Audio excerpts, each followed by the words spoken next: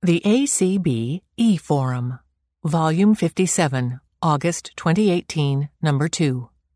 Published by the American Council of the Blind. Read by Thomasine Berg in the recording studio of the Perkins Library.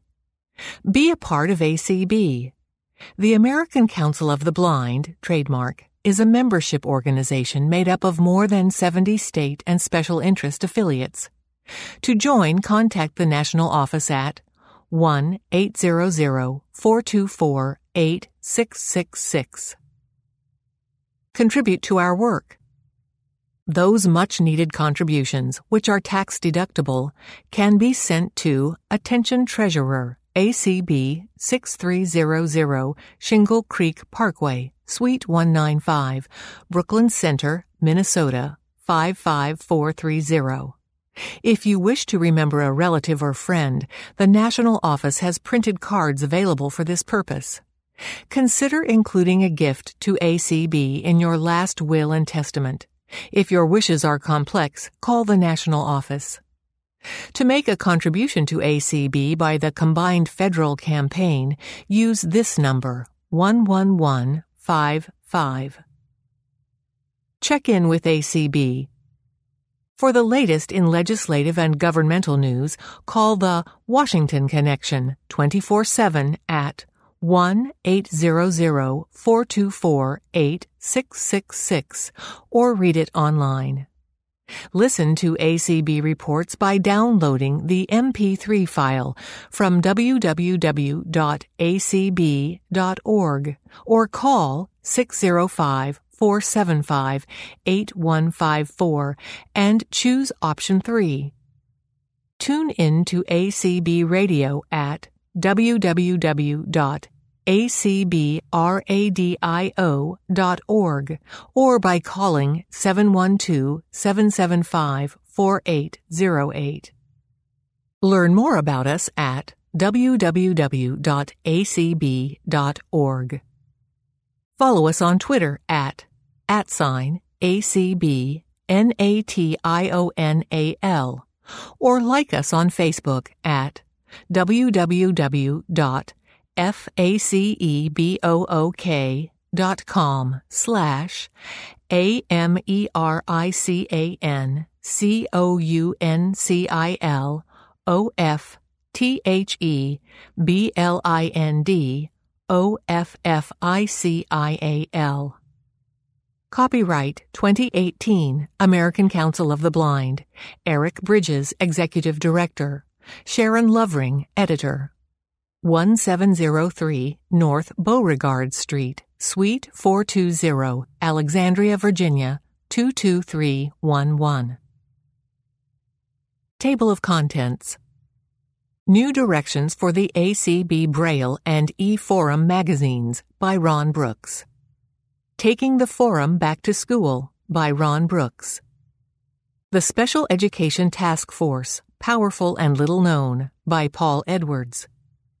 The Key to a Powerful Start, Preschool Programs for Children Who Are Blind or Visually Impaired by Ron Brooks. Fear of Teaching by Susan Glass.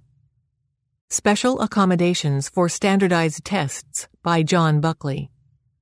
President's Message, College Success, a New Program for an Old Problem by Kim Charlson. Education Outside the Classroom by John Buckley. August by Ron Brooks.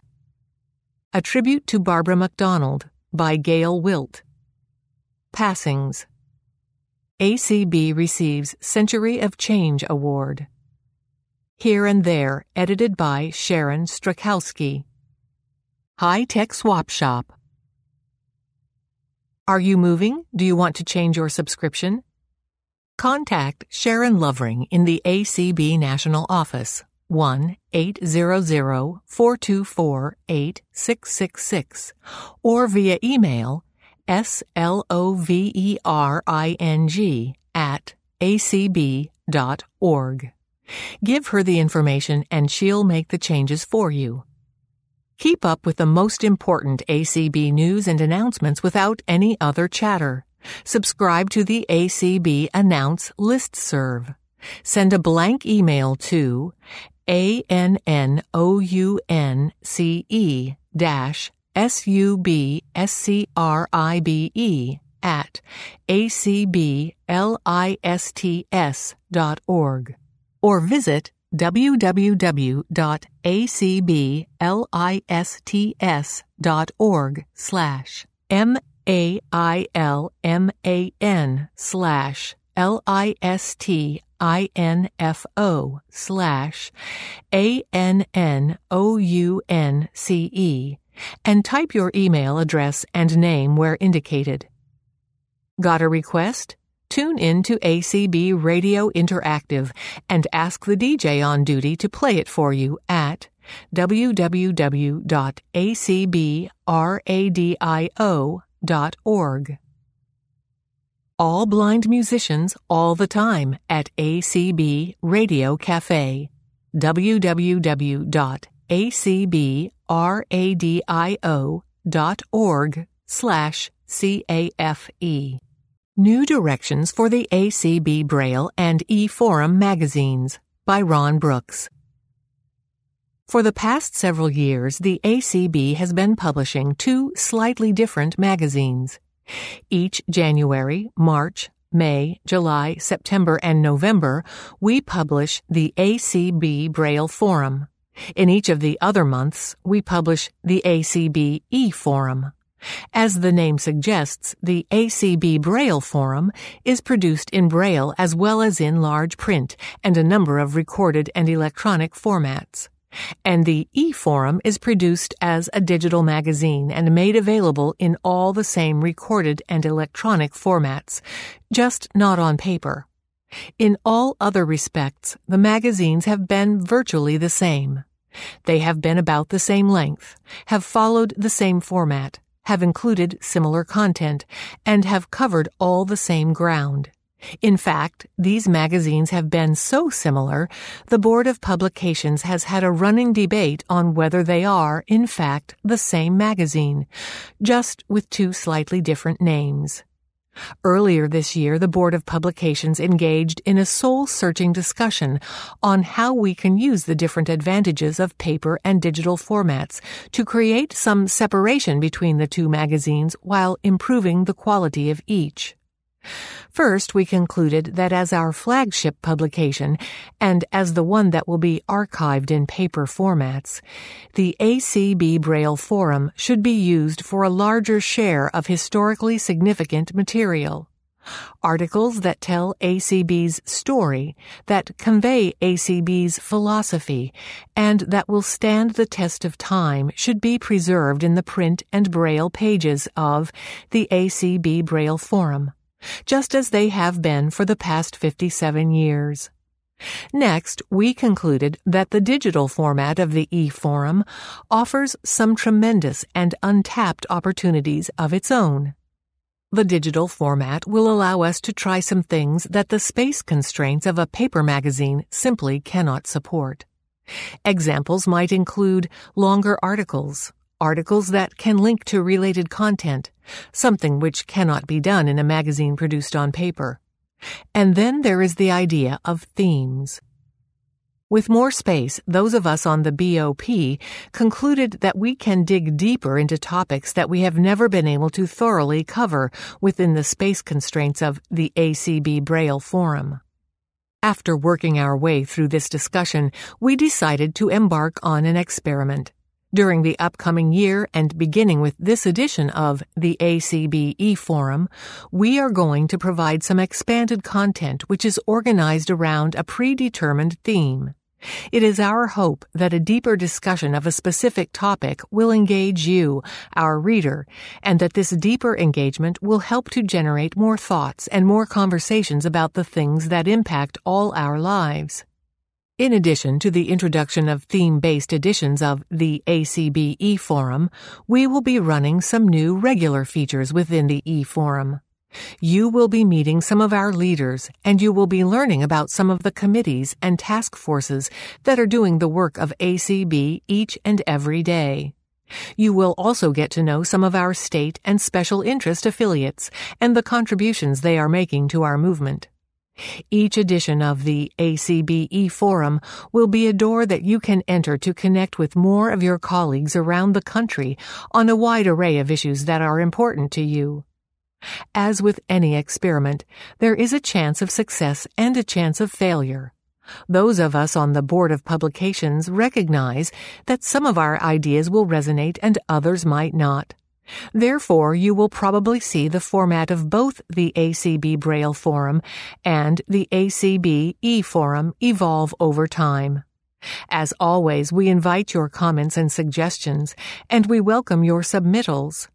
You can send any article, essay, poem, story, or any other written item to the editor, Sharon Lovering, at slovering@acb.org.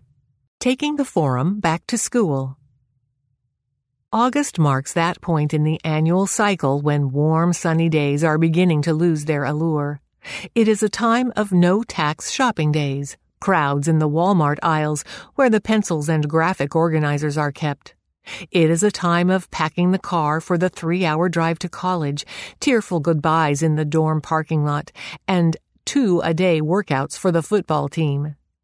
It is when parents shift their focus from barbecues and vacations to endless paperwork, sports physicals, and ransacking the den for those darned immunization records. It is a time when the kids begin to think fondly about the waning days of sleeping in late and ending vacations even as they anticipate new backpacks, new lunchboxes and water bottles, new teachers, and the chance to reconnect with old friends. In 3 words, it's back to school. Recognizing the importance that education plays in all our lives, we are dedicating this edition of the ACB e-Forum to the topic of education. In this edition, you will find perspectives from teachers, students, and parents. You will be introduced to an amazing Kentucky-based preschool program for blind and visually impaired children just beginning their educational journeys. You will have the chance to meet several ACB special interest affiliates whose members are involved in the world of education, both students and teachers, and you will get an update on what ACB is doing to promote positive educational outcomes for students who are blind or visually impaired. All that, plus a number of other regular ACB e-Forum features. In keeping with our educational theme, we are going to end this edition of the e-Forum with a quiz. Send us a note and let us know what you think. Did we pass? Did we fail? What can we do to make the next theme-based edition of the e-Forum even better? The next themed issue will be in October, which is National Disability Employment Awareness Month. The ACB e-Forum will feature the related themes of employment and rehabilitation. So, if you have an article, update, short story, poem, or any other piece you would like to share, please submit it to the editor before the August 25 deadline. Ron Brooks. The Special Education Task Force, Powerful and Little Known, by Paul Edwards. Over a decade ago, the American Council of the Blind created a task force that was originally set up because schools for the blind throughout the country seemed in danger of going away. Its first chairman, Ray Campbell, convened meetings to look at what ACB could do. As the threat to schools receded, or appeared to, the task force broadened its perspective and became the Special Education Task Force, under the leadership of Debbie Grubb from Florida. I have had the honor of working with Debbie on many projects in the past, and I believe that her accomplishments in ACB deserve to be seen as nothing less than monumental. She started her work in Maryland, where she was one of the driving forces that got the state's Braille bill passed, and where she also worked on cross-disability legislation.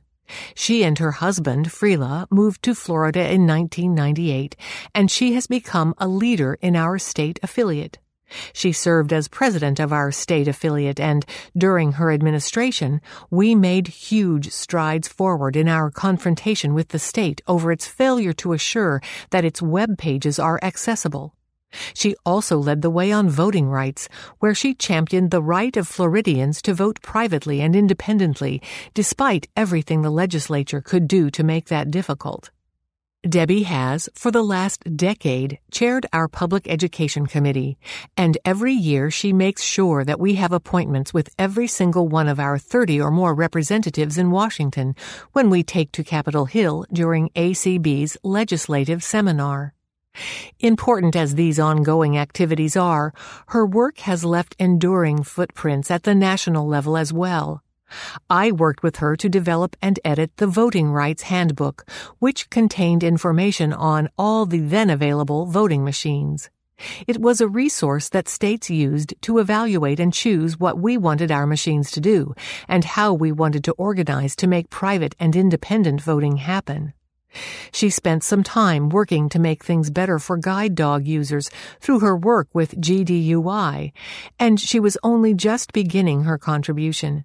She became chair of the Environmental Access Committee and persuaded most of the leading experts in the field of pedestrian safety to work with her to produce the definitive work that still constitutes the best single resource on pedestrian safety ever created. It should be no surprise, then, that when she took over the Special Education Task Force, she wanted it to produce work that would help all children with disabilities and their parents understand how to get the most out of a legal and regulatory system that is intimidating and complex. At first, the task force worked to prepare convention programs that would offer help, but, as she told me in an interview, there are so many things going on at convention that it's difficult to get people to come. We would have these great speakers and the room would be almost empty. I could tell that Debbie was frustrated. As she said, special education is so important. We have to find ways to give parents and teachers information they can use to be sure that kids who are blind get all that we can help them to get out of a system where they don't often know what their rights are. We have to talk to parents in language they can understand and have to speak about not just children who are blind, but also to parents of children who have other disabilities along with visual impairment. After the 2017 convention, then, the Special Education Task Force decided to produce a podcast presentation that could be used by affiliates to train their members on special education, but which could also be used by parents or teachers who were trying to navigate the school environment. Many of the presentations were made by members of the task force who are professors or teachers or social workers who are blind and who work on these issues every day. In addition, the American Foundation for the Blind provided 2 presenters. By January of 2018, the 3-hour-long presentation was ready to fly. Each part of the presentation was an MP3 file, and it just needed to be put together. Then it could be advertised and perhaps broadcast on ACB radio. The work was done, but it took real support and actual commitment to work above and beyond what might have been expected to get the technical work done by Tony Stevens, ACB's Director of Advocacy and Governmental Affairs, to make the presentation ready for prime time. With his help, the podcast is now on ACB's website. It is available for download at www.acb.org/EDUCATION.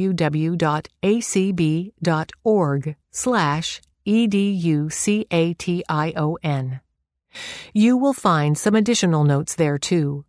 Up till now, as far as I know, there has not yet been a presentation of this material on ACB Radio, but I hope there will be. Perhaps as we start a new school year, it could be advertised and presented on one of our special channels. So many of our committees and task forces meet at convention, but don't produce resources that everyone who needs them can use. There are so many families who don't get training, Debbie says. What we have put together is a start, but there's so much more that needs to be done. I am convinced that, under Debbie's leadership, we will hear much more from this 8-member task force. You can find out who the current members of the task force are by looking on ACB's website under Committees. If you have questions or suggestions, I know the task force would love to hear from you. In the meantime, check out the podcast and let others know that ACB and the Special Education Task Force have created a resource that can help change the lives of children who are blind. The Key to a Powerful Start. Preschool Programs for Children Who Are Blind or Visually Impaired by Ron Brooks. About the author. In addition to chairing ACB's Board of Publications, Ron is a longtime board member of ACB Families, one of ACB's special interest affiliates. He and his wife Lisa, also a blind parent, live in Phoenix, Arizona, with their 3 sighted teenage children and a house full of dogs, both guide dogs and pets. Introduction. Why starting off right is critical. Professionals who work with blind and visually impaired children have demonstrated a direct correlation between early intervention and academic success. This is why preschool programs are so important. What defines a good preschool program? According to the American Foundation for the Blind, AFB, preschool programs for children who are blind or visually impaired are typically organized to offer home and/or center-based services. Home-based services. Teachers, counselors, or consultants come to your home on a regular basis. All activities take place in your home. These training visits usually last about an hour. They can occur as often as 4 times a week or as infrequently as once a month, depending on how well staffed your local program is, how many families it serves, and how far staff members have to travel to reach all families. Center-based services. You and your child travel to a central location. All teachers, consultants, and counselors are located at the center and work with children individually and in small groups. Depending on how old your child is, you may be able to drop your child off for a class and return when class is over. Or you may be asked to help out in the classroom or to join a parent discussion group. According to AFB, a good preschool program should incorporate the following: a certified teacher of the visually impaired and an orientation and mobility specialist, if not directly on staff as teachers, are at least involved in assessment, planning, and consultation. No other teacher is trained to understand how visual impairments affect development or how a child can learn to compensate for the visual impairment. An occupational or physical therapist should be available to answer questions about your child's motor development and to work directly with your child if your doctor prescribes it. If a therapist is not available, the program can refer you to one. You are involved in the choice of which program your child receives and what goals your child works on. The program asks your permission to assess your child, to obtain copies of medical records, and to take pictures of your child, and you are given a copy of any permission forms you sign. Any record on your child contains a sheet of paper that tells you who has looked at your child's file, and who has received copies of any papers in the file.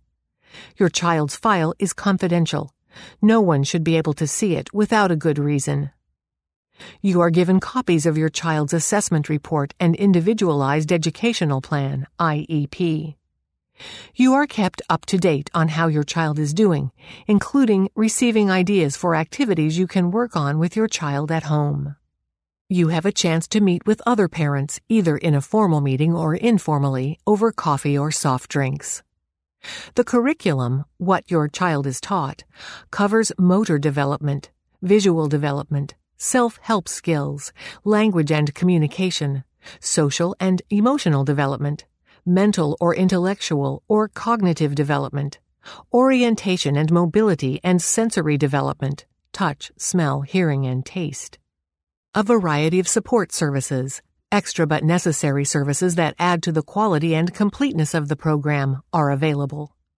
Some examples are social workers, speech therapists, low vision examinations, toy libraries, pediatricians, transportation, ophthalmologists, and psychologists.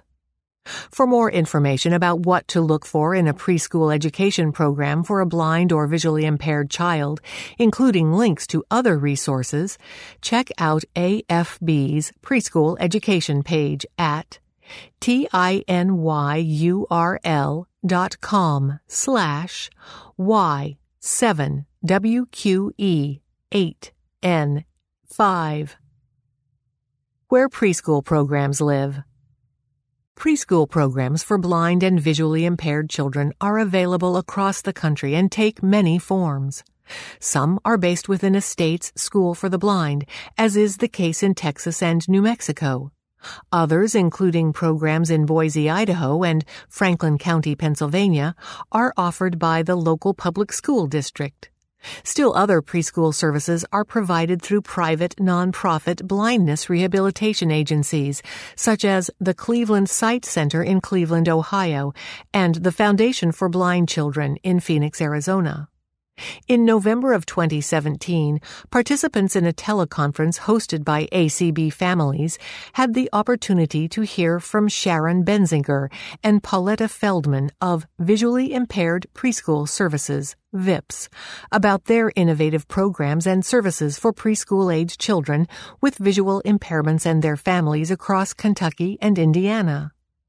Founded in Louisville in 1985 and later expanded to Central Kentucky in 1990 and to Indiana in 2011, VIPS provides educational excellence to young children with visual impairments with the goal of building a strong foundation for each child to reach his or her highest potential. VIPS offers a range of programs and services, including the following: early intervention, including evaluations, in-home visits, and access to resources that help parents and caregivers better understand and support their children with visual impairments. Orientation and mobility services. Advocacy training for parents. Summer learning and other enrichment programs, and the Kids Town Preschool, where children with visual impairments and other children can learn and play in a safe, accessible, and integrated environment. Kids Town includes an actual town setting where kids can drive on the streets, mail a letter at the post office, and shop at the corner store. For more information about VIPS, visit them online at www.vips.org or call toll-free 1-888-636-8477. Need more information? For more information about a range of products, services, and other resources for blind and visually impaired children, including preschool-age children, visit AFB's Family Connect website, tinyurl.com/Y8LXJO29. Fear of teaching. I am singing my fear of my students, the cascade failure of mislaid emails, of earnest young writers who drop words through the roof of a 3-story cabin and then wait, ears pinned to the air. It will take an entire semester for language falling the distance, piling high enough on throw rugs, on hardwood, to reach listeners this keen. My students need a teacher guide whose astrological sign isn't Gemini. They need a Boeing 787 aircraft with battery-operated beacon lights that work. They need terrorist-proof sneakers. They need Sunni and Shiite neighborhoods where no one explodes car bombs during rush hour.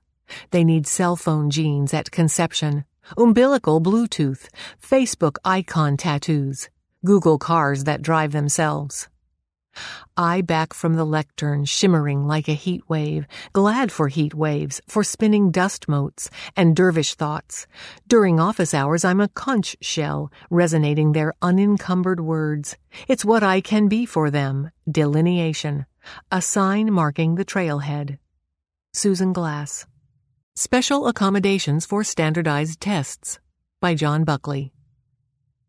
Standardized tests, whether advanced placement, SAT, ACT, GRE, or whatever, are daunting under the best of circumstances. Having to hack your way through the lush undergrowth of requirements to take the test in an accessible form only complicates the process. The following article is a Cliff's Notes version of how to do this with the SAT's suite of exams. Although the ACT's guidelines are significantly more detailed, the primary things to attend to are essentially similar. There is no set list of accommodations that might be approved for taking standardized tests. Blind test takers are routinely approved to use Braille, large print, audio formats, human readers or screen readers, or other types of accessible technologies. In addition, it may be possible to record answers with computers or an amanuensis. Braille, UEB for prose material, and Nemeth code for math is available for all College Board exams. It is not uncommon for new forms of accessible technology to be approved as well. It's important that anyone planning to take a standardized test request approval for all accommodations prior to the exam. Common requests include the use of a Braille device, word processor, extended time, extra breaks, accessible calculator, and assistive technology. It's generally difficult to receive approval for multiple accommodations that serve the same purpose. A high school student, for example, may use large print, a magnifier, and a human reader, but it is unlikely they will be allowed to use all of these on the same test. While testing organizations are not promiscuous with such approvals, they are granted when appropriate.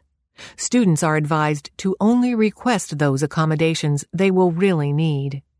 The type and amount of documentation needed to support requests will vary with the test to be taken and the accommodations requested. Extensive amounts of extended time, or the use of assistive technology, for example, usually requires supporting documentation to prove the accommodation is appropriate, both for the individual and the test to be taken. Students who are totally blind should provide a statement from either their school or doctor documenting their blindness.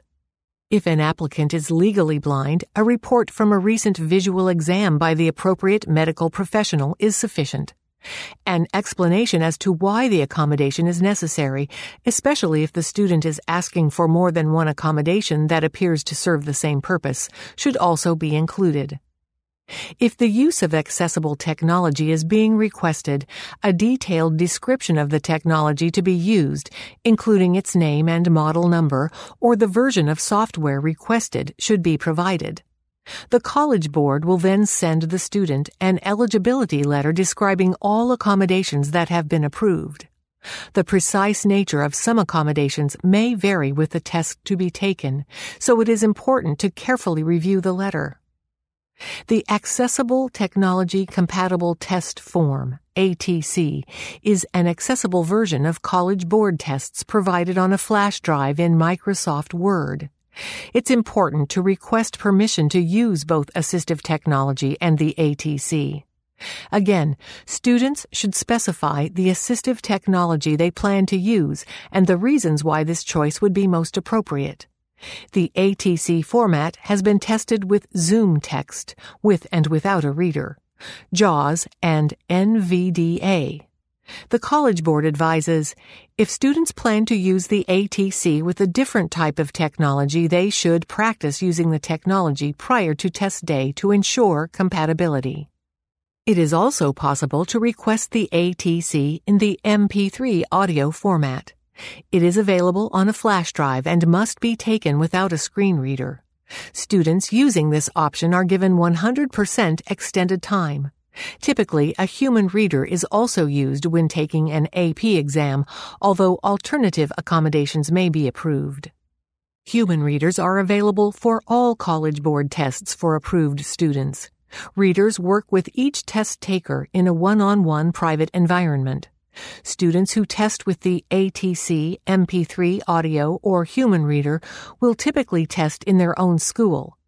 The College Board reports, students who use MP3 audio or screen readers should use headphones or test in a one-to-one setting if headphones are not available. Before test day, it is recommended that students practice using the ATC or MP3 audio test forms.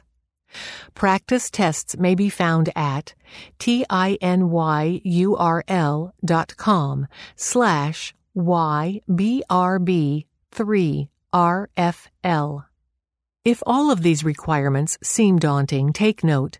The College Board approved the vast majority of the more than 200,000 requests for accommodation it received last year. As the board says, when a student has an Individualized Education Plan, IEP, 504 plan, or Qualified Formal School Plan, most requests for accommodations will be approved if the requested accommodation is included in the plan and the student is using the requested accommodation for classroom tests.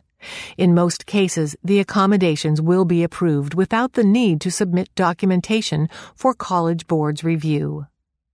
The most efficient way for a student to request accommodations for school board tests is to speak to a school counselor or Services for Students with Disabilities, SSD coordinator, the College Board advises.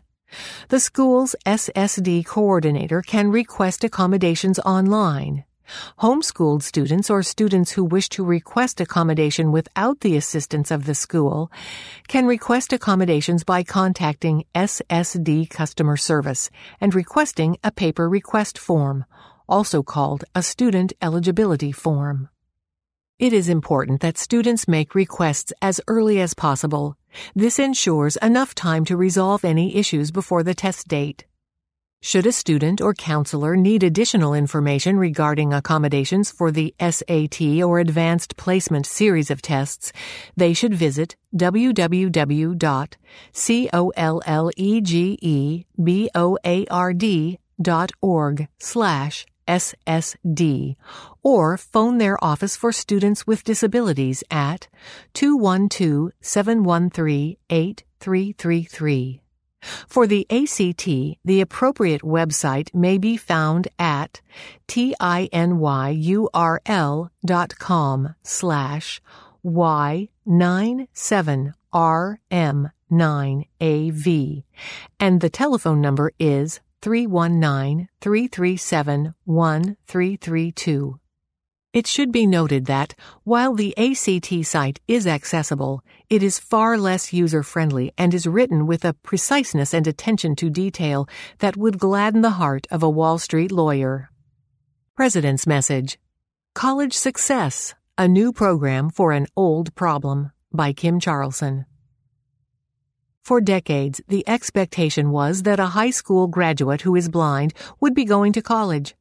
However, what most of us don't realize is that only 40% of college students who are blind graduate from college. Why is that, and what factors are contributing to this unfortunate situation? The Perkins School for the Blind, where I work as the director of the Braille and Talking Book Library, decided to conduct some research and see what the obstacles to completing college for blind students might be. Perkins College Success Research, conducted in 2016, was an interview-based project, including interviews with 11 current college students with a range of experiences in college, 4 parents, and 11 college professionals, including admission directors and disability services personnel from around the country. The research findings included 13 takeaways. The top issues included the following: accommodations and access issues compromise learning. Self-advocacy and resilience skills are not well developed, and the transition to college was not well planned out. Timelines for producing accessible materials sometimes led to not having appropriate materials on time to be successful in class, and many students just couldn't catch up. Disability support services vary widely from one institution to another. Assistive technology challenges often put students behind from the start. Orientation and mobility is a huge concern, and there is a gap in who provides it beyond just getting to a classroom and general safety in busy campus settings. Social engagement is quite challenging, leading to isolation and loneliness, as well as missed opportunities for connection and growth. Generally, students who are blind graduate from high school believing that they are better prepared than they actually are. Combined with extreme variability of the quality of support from assistive technology to O&M training, and you have students for whom many little issues build up into insurmountable obstacles, resulting in up to 60% of blind and visually impaired students dropping out of college. In response to the findings on graduation rates for students who are blind, Perkins decided to launch a program to address the numerous contributing factors and has called it College Success, This is an innovative 9-month program for blind and visually impaired high school graduates who are college-bound, as well as students who have attended college and are looking to hone their skills and return to college prepared for success. It is a residential program at Perkins School for the Blind in Watertown, Massachusetts, which will prepare students for success in college, career, and life. The program centers on the Expanded Core Curriculum, ECC, as well as the specific set of skills that all students need to be successful in college. To this end, College Success at Perkins provides all 5 of the pre-employment transition services: job exploration counseling, work-based learning experiences, counseling on experiences for enrollment in comprehensive transition or post-secondary educational programs and institutions of higher education, workplace readiness training, and instruction in self-advocacy. All students in College Success at Perkins will reside on campus at Perkins in a newly renovated dormitory, Tompkins Hall, that was designed to mirror a typical college dorm. Their learning will take place through individual and small group activities on campus at Perkins, as well as at local colleges in the greater Boston area. Students will have the opportunity to take undergraduate college classes for credit at Harvard Extension. As a result, students will develop their skills through real-world experiences rather than simulations of what college might be like. They will gain independence through guided and supported instruction from trained staff and learn to manage the demands of independent living and problem-solving through the typical expectations of college courses. The program will be individualized to meet the needs of each participant. Students will have the opportunity to take up to 3 college classes for credit mainstreamed with other students. All students will participate in a series of seminars offered by certified instructors at Perkins. Seminars will include the college experience, health and wellness, the pre-employment program, and Know Your Rights. These lessons will be delivered classroom style with opportunities for experiential learning integrated throughout the courses. Additionally, all students will be matched with job shadow opportunities during the 2nd semester based on interests, job aspirations, and general inventories of individual skills. Mentors who are blind will also be part of the program. For more information on the program for the next academic year, contact Perkins College Success at 617-972-7728 or email collegesuccess@perkins.org. Education Outside the Classroom by John Buckley.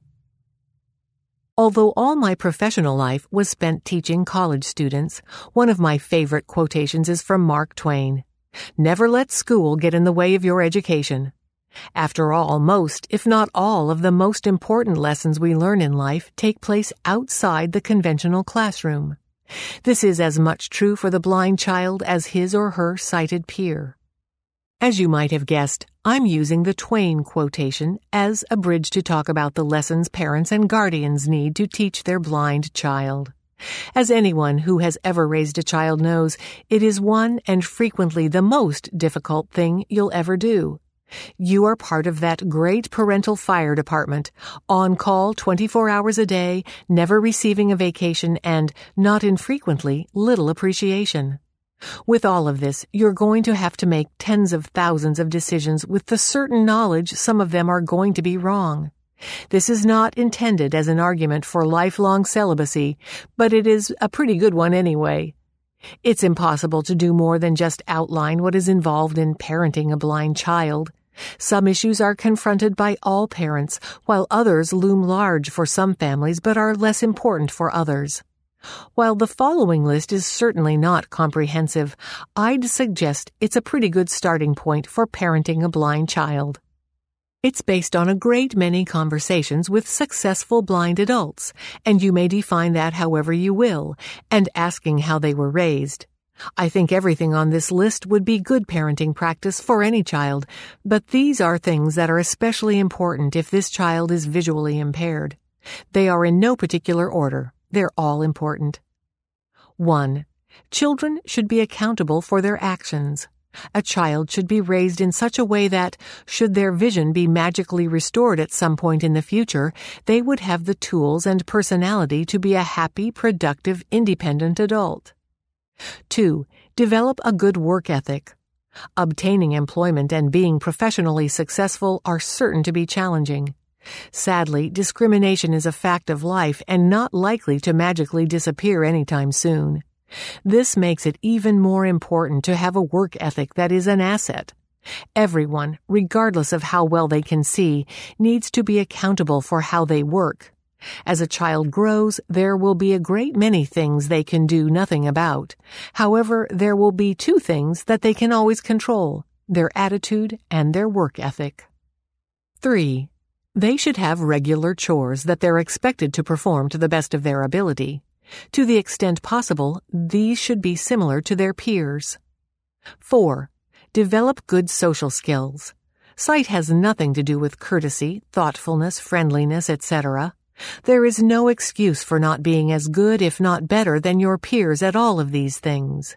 Too often, the important people in a child's life, parents, teachers, family, allow a child to get away with behavior that is not tolerated in the larger world. 5. Get exposed to as many different experiences as possible. Blindness can be allowed to shrink a child's horizons. Extra attention should be paid to developing hobbies, taking trips, and trying new things. It is tempting for the child to develop in a narrow, circumscribed universe that rarely prepares them for a meaningful adult life. 6. Master the blind skills that are most appropriate for the child as early as possible: Braille, the use of a cane, accessible technologies, etc. This may mean that the parents need to ensure that the school provides formal training in these things and that the lessons are reinforced at home. 7. Don't tell them that they can't do something. You could be wrong, and even if you're right, they'll still learn from the effort. After all, we are certain that when a sighted child says that he or she wants to be president, and I can't imagine why any child would want to do this, there is virtually no chance they will succeed, but we smile and wish them luck anyway. 8. Don't helicopter. The natural temptation to hover over our children is greatly magnified if that child has a disability. While we don't want to think about it, we are all mortal, and the time will come when you won't be there. It's understood that when a child is little, a parent's primary responsibility is to ensure their safety. An equally important obligation as they grow is to prepare the child to live on his or her own as an adult. When trying to decide whether I should protect or push, it seems to me that the question to ask is, how is what I'm about to do going to affect my child in 20 years? That won't give the perfect answer every time, but it will come pretty close. 9. The child should be allowed to fail. You can bet if they're not failing, they're not trying, and if they're not trying, they're not progressing. 10. Teach them to advocate for themselves. Learning to do this appropriately is not hard, but it is a skill that is essential to learn and can be taught early. It seems to me that advocacy boils down to advocating for your rights while simultaneously respecting the rights of the other party. In doing this, it's important to underscore that advocating is not a license to be rude. 11. Teach the child to be a problem solver. Successful adults, sighted or blind, cultivate the habit, when encountering a problem, of thinking, "Now, how can I solve this?" instead of, "Oh, I can't do this." I can pretty much guarantee that if a child doesn't learn to do this, they're not going to be successful. 12. Whenever possible, model the behavior you expect. After all, you are the most influential teacher in your child's life. 1 footnote. Whether the child is totally blind or has limited vision, parents and family need to have a strong self-concept, because if their parenting decisions are going to be in the long-term best interests of the child, friends and neighbors may not always agree with what they're doing. Finally, grant yourself forgiveness. Even the very best parents make mistakes. If they didn't, there wouldn't be a need for psychotherapists. So instead of thinking that someone blind is so amazing, I'd encourage you to think you must have had great parenting, because they almost certainly did. August. The heat and the boredom are old news, and they are contagious. Motion and thought have slowed, and the torpor is a living thing. It holds us all. Then a cool breeze blows in from the west. It brings gray skies and a shower, and a promise of relief. But the reprieve is short, and the hot sun returns, but the spell is broken. We don flip-flops and we carry a list. We brave melting sidewalks and crowded stores filled with overflowing shopping carts, pushed by parents with lists of their own. Cranky babies cry and toddlers beg for candy. Older children want the backpack that is not on sale. Harried cashiers apologize for the slow computer and scan barcodes. Debit cards wear out in dirty readers, and parents count pennies till payday. Kids waffle between excitement and melancholy. Old friends, new teachers, and hard work. No more sleeping in or unsupervised computer games, just lectures and homework, but at least there's recess. And as I relive this time through their eyes, I reminisce about my own time in school and about what I wouldn't give to have the potential of a new beginning for just one more August. Ron Brooks. A Tribute to Barbara McDonald by Gail Wilt. Author's note.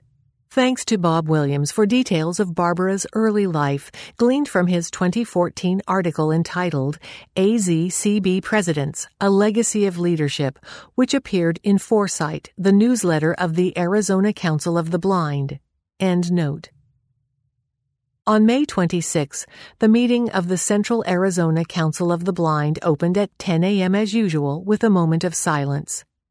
We were all sending positive energy to Barbara, who had been in St. Joseph's Hospital for a couple of weeks with pneumonia. She had been in critical condition for a few days, but the last word we had heard was that she was improving and was back in a regular room. When we came to the point of the agenda for reports, we were missing her input for several items. About 15 minutes before the end of the meeting, we received news that Barbara had passed away that morning at 9:30. We were stunned. She had helped to organize the AZCB annual meeting and attended it 4 weeks earlier. A leader and an advocate, she was knowledgeable, hard-working, conscientious, and cheerful. She was a recipient of the Spirit of ABIL Award from the Arizona Bridge to Independent Living, now Ability 360. She kept us informed of what was going on nationally and locally. She showed up for everything. Barbara Smith was born in Canada on April 20, 1945. Her family moved to Phoenix when she was 8. She graduated from St. Mary's High. In 1967, she met Richard McDonald, a co-worker at Bob's Big Boy restaurant on Central Avenue. They married and moved to Chicago, where they lived for 23 years while raising their sons, Richard and Sean. Meanwhile, Barbara attended Northeastern Illinois University and graduated in 1981 with a degree in elementary education and a minor in math. She taught in the Catholic Diocese 9 years. During that time, she developed kidney disease and went on dialysis. The family moved back to Phoenix in 1990. In 1991, she started teaching 3rd and 4th grade at Southwest in the Roosevelt School District. In 1995, Barbara received a kidney transplant. A viral infection attacked her immune system, resulting in her becoming legally blind that same year. With assistance from vocational rehabilitation, she was able to continue teaching. She retired in 2006, having taught a total of 22 years. Barbara learned of the Arizona Council of the Blind in 1996 and joined immediately after attending its state convention that May. She was elected AZCB Board Secretary in 1997 and served in that position until 2007, when she became first Vice President. She served as President from 2008 to 2010. In 2008, she and her husband started attending the ACB National Conventions. In 2010, the ACB 49th Annual Conference and Convention was held in Phoenix. Barbara chaired the Host Planning Committee. She continued serving on the board as a director until her passing. She also served for years with AZCB's Phoenix chapter in various positions, including president, always as a key member. She held the chapter together the past several years as membership and donations declined. She fostered the merging of the Maricopa Club and the Phoenix chapter, creating the Central Arizona Council of the Blind, which has revived the AZCB scene in the Phoenix area. In addition, she participated in several cross-disability organizations. She was good at keeping meetings on track and remembering details that might have been overlooked. She was a teacher to the end. Eventually, Barbara lost all her physical vision and much of her hearing. She also developed a balance problem, among other physical challenges. As her son Sean emphasized at her memorial service, she was resilient. A scholarship has been set up in her honor. It will be available to assist with advancing the education of a high school student who is living with an organ transplant or experiencing visual impairment or hearing impairment and is demonstrating resilience. The capacity to recover from adversities. It is called the Barbara A. McDonald Resilience Award. It is being set up on the Dollars for Scholars website. Checks are preferred since a fee is deducted from contributions made online. Checks may be made out to Tempe Dollars for Scholars, with Barbara A. McDonald in the memo section. Send donations to Sean McDonald, 6460 South Black Hills Way, Chandler, Arizona, 85249. At her service, Sean shared the following story that Barbara told him. A teenage boy was in the kitchen complaining about his lot in life. His mother got out 3 pots and filled them with water. She put carrots in one, eggs in the second, and coffee beans in the third. She boiled them for 20 minutes. Next, she cooled the carrots and eggs in cold water and put them in bowls. She poured the liquid from the pot of boiled coffee beans into another bowl, letting it cool for a while. Then she asked her son what she had. He sullenly replied, "Carrots, eggs, and coffee beans." Then she asked him to feel the carrots, and he observed that they were soft. She asked him to crack an egg, which had hardened. Then she had him sip from the third bowl, which contained aromatic coffee. Finally, she asked him to think about how he would prefer to deal with difficulties, being weakened by them, being hardened by them, or transforming them into a worthwhile outcome. Barbara was one of a kind. Passings. We honor here members, friends, and supporters of the American Council of the Blind who have impacted our lives in many wonderful ways. If you would like to submit a notice for this column, please include as much of the following information as possible. Name, first, last, maiden if appropriate. City of residence upon passing. State or province of residence upon passing. Other cities, states, or countries of residence, places where other blind people may have known this person. Occupation. Date of death, day if known, month, year. Age. ACB affiliation.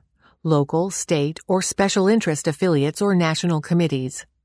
Deaths that occurred more than 6 months ago cannot be reported in this column. Joan Black. On May 23, 2018, Joan Black passed away after a long illness.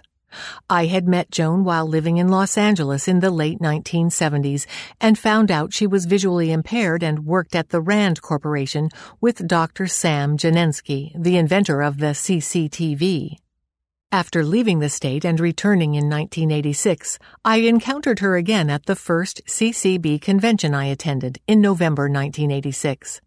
At that convention, Joan, along with Etta Burge and Coletta Davis, was holding a luncheon under Durward McDaniel's mentorship to form the California Council of Citizens with Low Vision. Joan served as part of the leadership of CCCLV throughout its early years, including as president for a time and drafting the Constitution.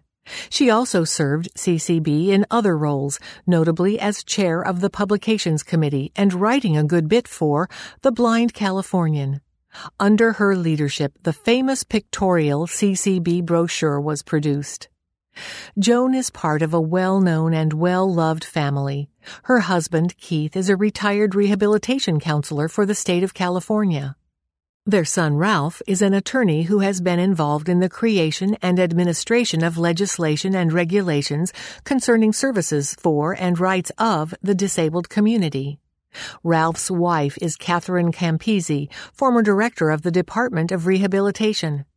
Keith's parents, Dan and Leone, operated the vending stand in the State House in Boise, Idaho in the early 1950s.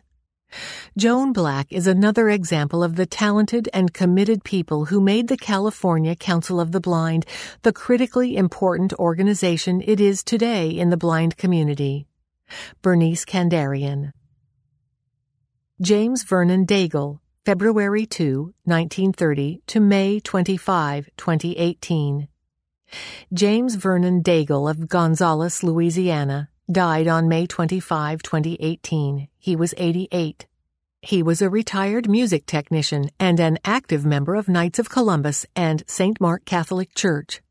He is preceded in death by his beloved wife, Hazel Daigle, parents Sidney and Mary Frances Meyer Daigle, and 6 siblings.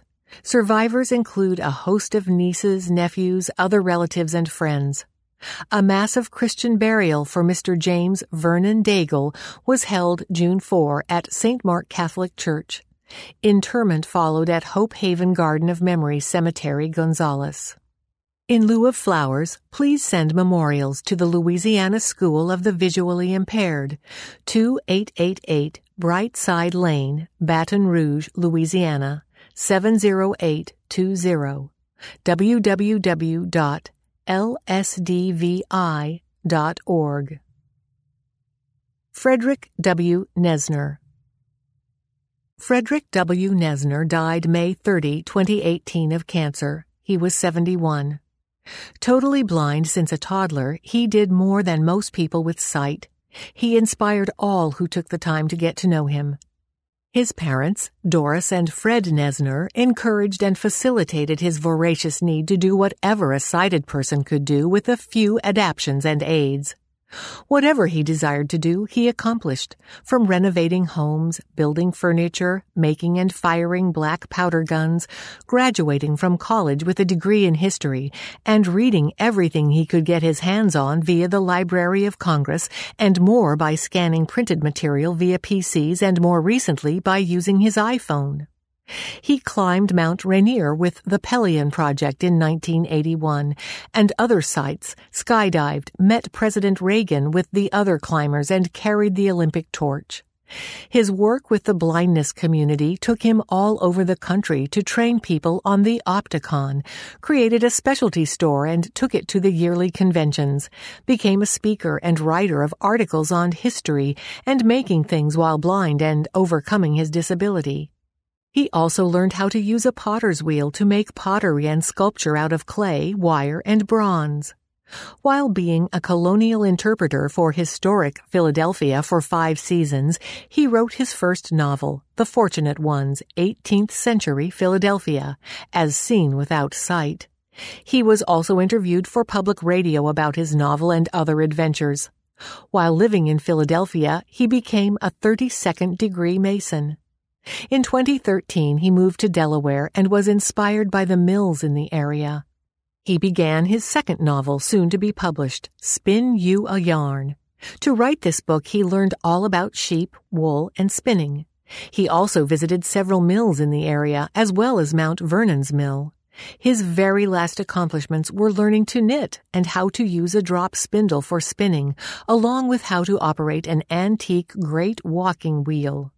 He is survived by his wife, Marguerite A. Nesner, of 14 years, his daughters Lynn Nesner-Gear, Tiffany Nesner, and Elizabeth Nesner, and his granddaughter Judith Jade Gear, his stepdaughter Maxie Crowan, and stepdaughters Julia, Vivian, and Emily Crone.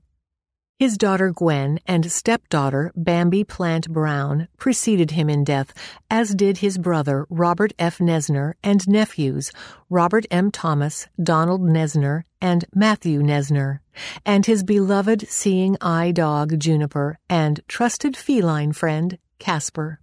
ACB receives Century of Change Award. This year, CNIB celebrates its 100th year of service in Canada. A century of remarkable change for people who are blind or partially sighted. As part of their anniversary celebrations, they have created the CNIB Century of Change Awards program to honor the many clients, volunteers, supporters, community partners, and innovators who have made that progress possible. The American Council of the Blind was chosen to receive a CNIB Century of Change Award in recognition of its outstanding voluntary contributions to the blindness community around the world.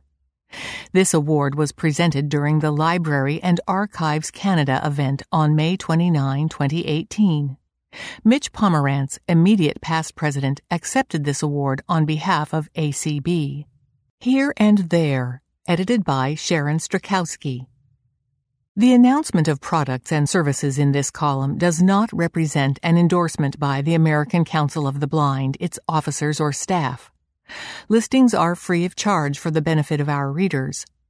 The ACB e-Forum cannot be held responsible for the reliability of the products and services mentioned. To submit items for this column, send a message to slovering@acb.org or phone the national office at 1-800-424-8666 and leave a message in Sharon Lovering's mailbox. Information must be received at least 2 months ahead of publication date. Uber Health. Uber recently launched Uber Health, a program that will partner with healthcare organizations to provide reliable, comfortable transportation for patients. The program allows healthcare professionals to order rides for patients going to and from the care they need. Over 100 healthcare organizations in the U.S., including hospitals, clinics, rehab centers, senior care facilities, home care centers, and physical therapy centers, are already using Uber Health as a part of the beta program, including Adams Clinical, Blood Centers of the Pacific, Georgetown Home Care, LifeBridge Health, MedStar Health, Manhattan Women's Health, NYU Perlmutter Cancer Center, Pro Staff Physical Therapy, Proactive Work Health Services, Project Open Hand, Renown Health, Thunder Mist Health Center, and Yale New Haven Health. New from National Braille Press. The Prince and the Porker by Peter Bentley and David Roberts is one of NBP's newest offerings. It is available in contracted Braille, UEB, for ages 3 to 8 and tells the story of Pignacious in a funny reimagining of Mark Twain's The Prince and the Pauper. Pignacious lets his greed get the best of him one day when he sees fresh-baked pastries cooling on a tray. Check this book out to learn what happens next. Every class has at least one kid who causes lots of trouble. Weekend with Wendell is a story about just such a person. When Wendell comes to stay with Sophie and her parents for the weekend, he wrecks her toys, messes up the house, and even gives her a new hairdo. Read to find out what happens when Sophie turns the tables on Wendell. Getting Ready for College Begins in Third Grade by Carol Castellano guides parents and teachers on how to work toward an independent future for their blind, visually impaired child. It's available in print and as a BRF.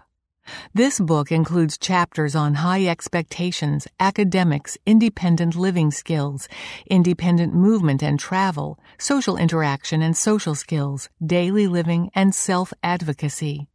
It also gives parents the information they need to prepare their child for an independent life. Craving a real-life adventure? Check out Rescue and Jessica, A Life-Changing Friendship by Jessica Kensky and Patrick Downs. This book, too, is in contracted UEB for ages 5 to 12. It's based on a real-life partnership. Rescue wants to be a seeing eye dog, but he's better suited to being a service dog. Then he meets Jessica, a girl whose life is turning out differently than she'd imagined, too. Rescue helps Jessica see her way forward. An endnote from the authors tells more about the training and extraordinary abilities of service dogs, particularly their real-life best friend and black lab, Rescue. In the health section, newly available is Blueprint for Men's Health, A Guide to a Healthy Lifestyle. It is available in Braille, 2 volumes, and includes 3 tactile graphics. There is a BRF version, but it does not include the graphics. Are you aware that, on average, men have a shorter life expectancy than women? More than half of the premature deaths among men are preventable, but you can't prevent a problem if you don't know it exists. This book talks about the health issues men face, from diabetes and cancer to prostate health, addiction and substance abuse issues, and the factors that increase your risk. It also tells you how to recognize symptoms and gives you some practical prevention and treatment strategies. For more information on any of these books, contact National Braille Press, 88 St. Stephen Street, Boston, Massachusetts, 02115-4302. Phone 1-800-548-7323. Or visit www.nbp.org/IC/publications.index.html. Computer Training Book. Making Computers Fun by Dan Thompson is an introduction to computer basics using NVDA and magnification. The package includes a guide in print or Braille upon request and a DVD containing all materials. The guide has 5 sections with 30 lessons. Section 1 orients you to the computer keyboard and helps you learn to adjust the font size and type on your screen. Section 2 covers Microsoft Word 2010, while Section 3 covers Outlook 2010. Section 4 discusses use of the Internet, and Section 5 discusses archiving personal communication, recipes, music, etc. Dan is currently working on presenting the same information using Dictation Bridge, a dictation software produced by NV Access. For more information, contact Dan Thompson via email dmt03103@gmail.com or by phone 217-473-4434. New treatment in the works for dry eye. Ocugen Incorporated recently announced positive results from its Phase 2 clinical trial of OCU310, a novel combination of brimonidine tartrate and a corticosteroid, lotoprednol etabonate, being developed as a treatment for dry eye disease. The randomized, multi-center, double-blinded, placebo-controlled study met its primary endpoint of tolerability over a 12-week period. The study results also showed meaningful improvements across a number of endpoints related to the signs and symptoms of dry eye disease when compared to a placebo. Ocugen aims to advance OCU310 into Phase 3 clinical studies in the third quarter of 2018. Prague Museum uses VR in a new way. How many times have you heard the phrase "no touching" in a museum or elsewhere? The National Gallery of Prague launched Touching Masterpieces, a campaign that lets blind and visually impaired people touch iconic sculptures in virtual space. Created with help from Geometry Prague and Neurodigital in collaboration with the Leontinka Foundation for the Blind and Visually Impaired, the virtual reality experience features haptic avatar VR gloves, specially adapted for this campaign, that let the blind touch work like Michelangelo's David, Venus de Milo, and the bust of Nefertiti. Club Platinum Train Express. Want to chat with others but don't have a computer? Check out the Club Platinum Train Express, 712-432-5198. There are a number of chat rooms available, as well as games such as trivia, etc. You can also make prayer requests and participate in many different activities, including karaoke. Club Platinum Train Express also has a Facebook page. www.facebook.com/groups/ 5450-6513-555-9051 / High-Tech Swap Shop. For sale. Freedom Scientific Focus 14 Bluetooth Braille display. Very lightly used. Does not have a card slot. Asking $500 or best offer. For more information, contact Rob Stemple via email. robstemple@comcast.net or call him at 814-233-8826.